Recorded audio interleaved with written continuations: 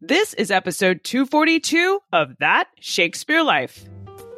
Our show is supported by listeners just like you who sign up to be our patrons. Get access to bonus content and insider looks at the making of our show when you become a patron today. Sign up at patreon.com/thatshakespearelife.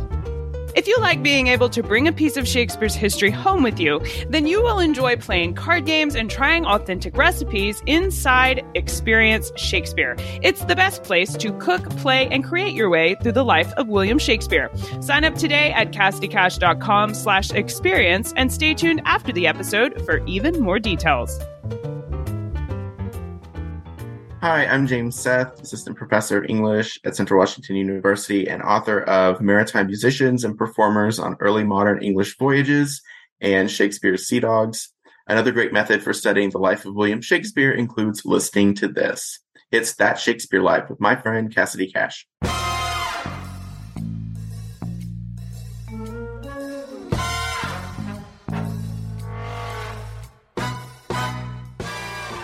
I don't think Cankered Grandam really describes it adequately, because she emerged from 16 years of captivity at the age of 65. This is a time when women's life expectancy was something around 30.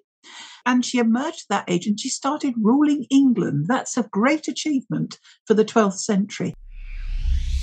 Welcome to That Shakespeare Life with Cassidy Cash. Cassidy believes that if you desire to successfully learn or perform Shakespeare's plays, then understanding the real life and history of William Shakespeare himself is a must. That Shakespeare Life is the podcast that helps you go beyond the curtain of some of Shakespeare's most iconic works and explore the world of early modern England as Shakespeare would have lived it, learning from the writers, historians, and performers who know it best.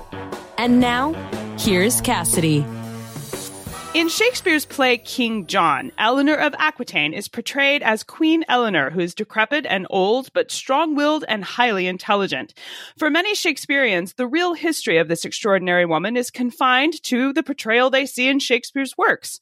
Our guest this week, Alison Ware, joins the show to introduce us to the real history of Eleanor of Aquitaine, not only as we remember her today, but to share with us what Shakespeare would have known about her, as well as what it's important to know about her real life when you encounter Shakespeare's portrayal of her in his play. Alison Ware is a British author and public historian. She primarily writes about the history of English royal women and families in the form of biographies that explore their historical setting. She has also written numerous works of historical fiction. You can find links to Alison's books, including the ones on Eleanor of Aquitaine, and more information about her history travel tours, all packed into the show notes for today's episode. Hello, Alison. Welcome to the show. Hi, Cassidy. We know her as Eleanor of Aquitaine, but explain for us, what exactly is Aquitaine?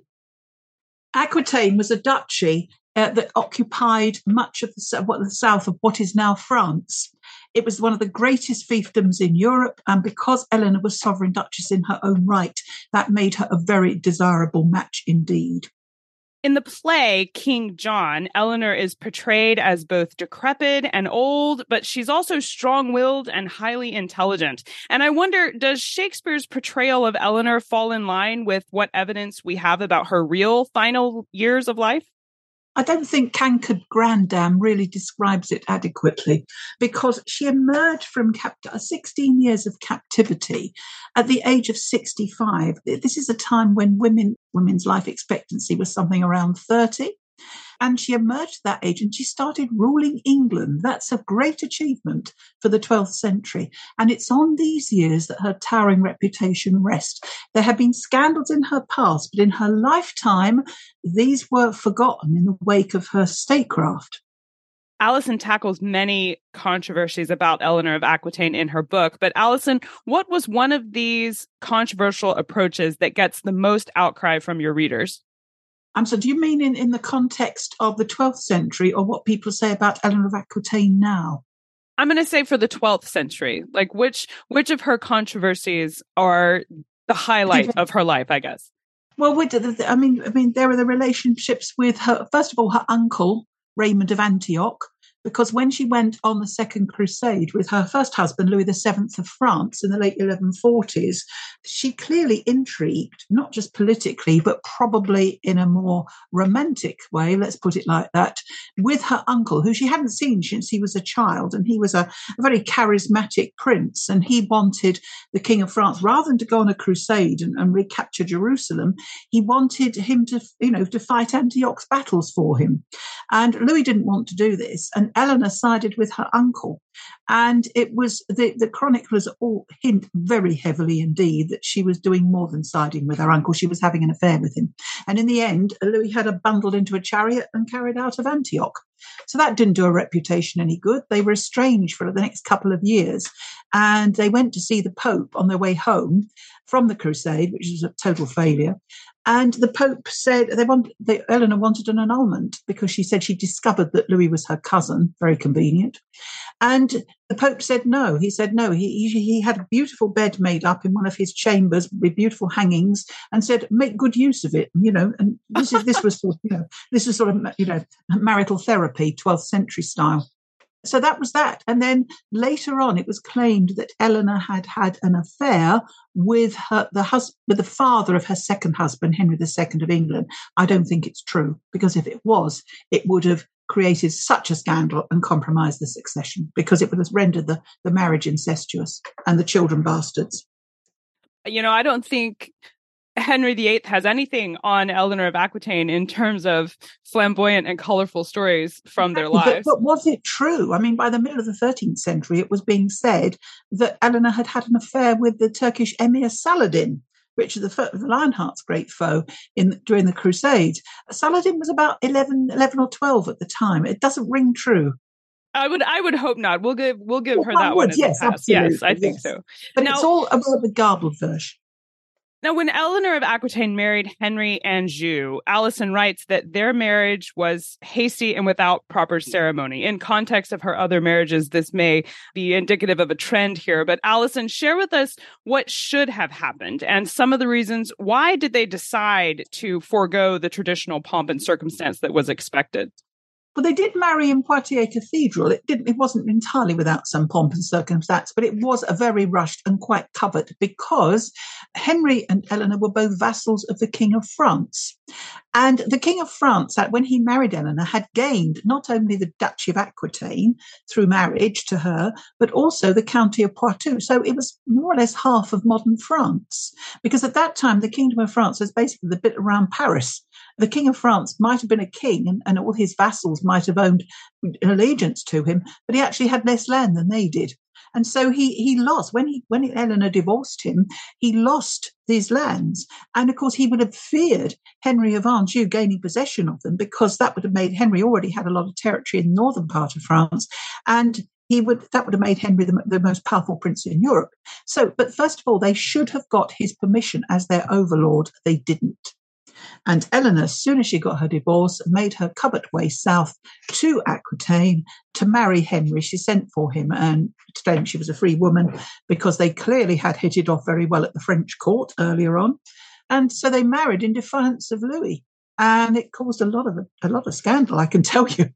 It sounds quite dangerous of a decision, I think. But that kind of goes along with what you were mentioning earlier about it being rare for a woman to exercise political power. I wonder why she was able to get away with this. I mean, why Eleanor of Aquitaine is wielding her own forces here and stepping out and being not just extremely independent, but in direct defiance to the King of France. How is she able to get away with all of this? Why was she not seen as a threat or something that needed to be removed? I mean, she was seen as a threat, but it was her husband, basically, who was seen as the greater threat, because Henry of Anjou was 19 at the time. You must remember, she was 30. He had a formidable reputation. He had inherited. He was Count of Anjou after his father's death, and he was Duke of Normandy. And he had his eye on gaining more and more territory, and he was in line to inherit the Kingdom of England at this time. He hadn't yet become King of England. Louis was a bit scared of him, I think, if the truth be known. And there were a lot of sort of saber rattling going on, not literally, but nothing, no full scale war developed. An uneasy peace was made between them. So a lot of tensions being gingerly stepped around during this time. A lot, yes, Sure. absolutely. Now, bringing it back around to Shakespeare's portrayal of her, England and France were not united by the time Shakespeare was writing about the Angevin history in his play King John. The political climate was completely different during Shakespeare's lifetime. So what would the reception have been to the story of Eleanor of Aquitaine for Shakespeare's England? Was she considered a respected figure for 16th and 17th century England? Not necessarily, because a lot of chronicles, there were still a lot of scurrilous legends about her, particularly the Rosamond legends. Now, these are connected with Henry's mistress. There's no doubt that Rosamond de Clifford, Fair Rosamond as she was known, was the mistress of Henry II while he was married to during his marriage to Eleanor. I mean, Henry was serially unfaithful to Eleanor. He was unfaithful very early in the early weeks of their marriage because he had a bastard born 9 months later. But he had this affair with Rosamond, and it clearly rattled Eleanor. Nowadays, we can prove a lot of this, a lot of the legends that grew up around it, that Eleanor had her murdered in various grim ways, and there was a labyrinth in the palace at Woodstock. But the time Shakespeare was writing, this was accepted as fact. So Eleanor would have been seen as something of a sinister character. That explains the decrepit and alongside strong-willed and intelligence portrayal that we see him give her. Absolutely. Sure. And the word cankered, it suggests that there's something rotten in her. Which makes sense given what they believed at the time. It does. Now, and this is a time where character is believed to manifest itself physically, like Richard III having portrayed as a hunchback. Absolutely. So the physical traits were there mirroring what they believed about her character. Yes, that's how people saw it at that time. Now, obviously, your books are the starting point, I think, for where to learn about Eleanor of Aquitaine for sure. But I wonder if you have any other resources you could recommend for some of our listeners who may be new to the story of Eleanor of Aquitaine. What are some places they should definitely look to learn more about her life? Do you mean places they would visit or things they should read? There are many, many biographies, many excellent ones. One by Sarah Cockerill came out just a few years ago. That's excellent. I hadn't thought about places to visit, but I'm interested now that you've said that. What places should they visit? Well, if you want to find Eleanor of Aquitaine, the main place to go is Fontevraud Abbey, where she was buried and where she spent her latter years, and which she had a spiritual affiliation for most of her life, right from childhood. That and the abbey still stands. The abbey church still stands. Some of the cloisters still stand. Part of them are a beautiful hotel. So, and her tomb is in the abbey. She lies with her son Richard the Lionheart and her other son and her husband Henry II and her daughter-in-law Isabella of Angoulême. And these 4 beautifully painted tombs are in the choir.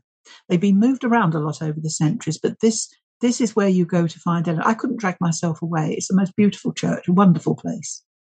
It sounds fantastic, and I know many of my listeners will already know this. But Alison leads history tours to fantastic places that are key to the history of England. So if you want to check out the show notes for today's episode, we'll put links to where you can find Eleanor of Aquitaine's tomb and more information about that, as well as more information about Alison's history tours. So make sure you go there to see information about those. Now, Alison, we ask everyone this next question here at That's Shakespeare Life, and that's, what's the one book you would take with you on a deserted island? My friends in England tell me I'm supposed to allow you the complete works of Shakespeare and a copy of the Bible, so your choice would be in addition to those. Oh, right. I was just going to say the complete works of Shakespeare. What would I take on? I would take Nora Loft's Suffolk trilogy. I'm being very greedy here. It should be one book, actually. It's in 3 parts.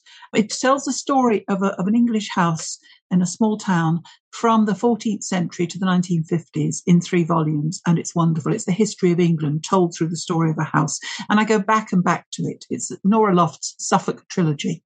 I think that's an excellent selection. And since I did give you the complete works of Shakespeare to start with, I think I set you up for it to be okay to take more than one book, and certainly a set. So Thank you very much. That would be a good choice for your desert island. So what's next for you? What are you working on now that you're excited about? I just finished a novel about Henry VIII called Henry VIII, The Heart and the Crown. In America, it's called The King's Pleasure. And that's coming out in May. And that was no pressure there, writing a novel about Henry VIII. Right. It's a huge subject.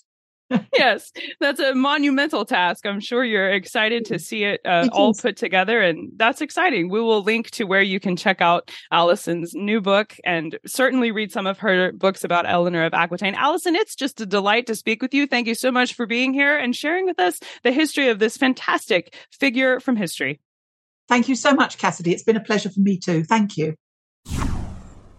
If you liked the show today, be sure to let us know about it. Drop us a comment and a rating on the platform you're listening from today.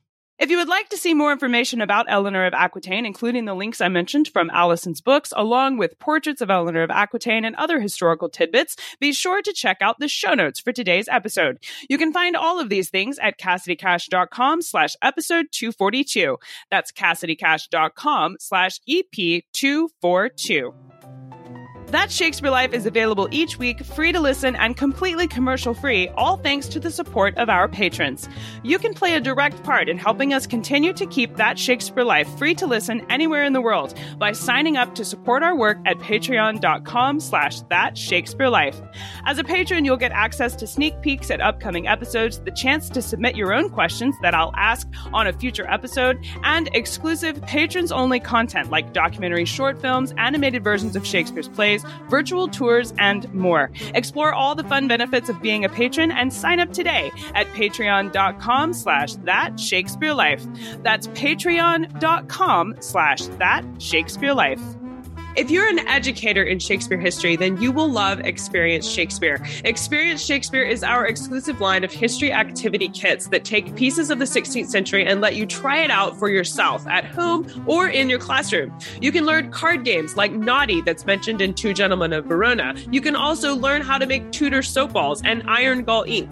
Each activity kit comes with a printable history guide, video tutorial, supply list, and step-by-step instructions so you can try these activities out at home or share them digitally with your classroom. Each kit also contains bonus resources like worksheets, history guides, and more. You can find out more about these kits and sign up for your first one today at CassidyCash.com/experience. That's CassidyCash.com/experience. That Shakespeare Life is researched and produced by me, Cassidy Cash. Our audio engineer is Gary Mayholm. That's it for this week. Thank you for listening. I'm Cassidy Cash, and I hope you learned something new about the Bard. I'll see you next time. Bye-bye. Thank you for listening to That Shakespeare Life. As always, the best conversations happen after the episode over at CassidyCash.com. Become a part of a vibrant Shakespeare conversation by adding your voice over at the website. Until next time, remember, when you want to know William Shakespeare, you have to go behind the curtain and into That Shakespeare Life.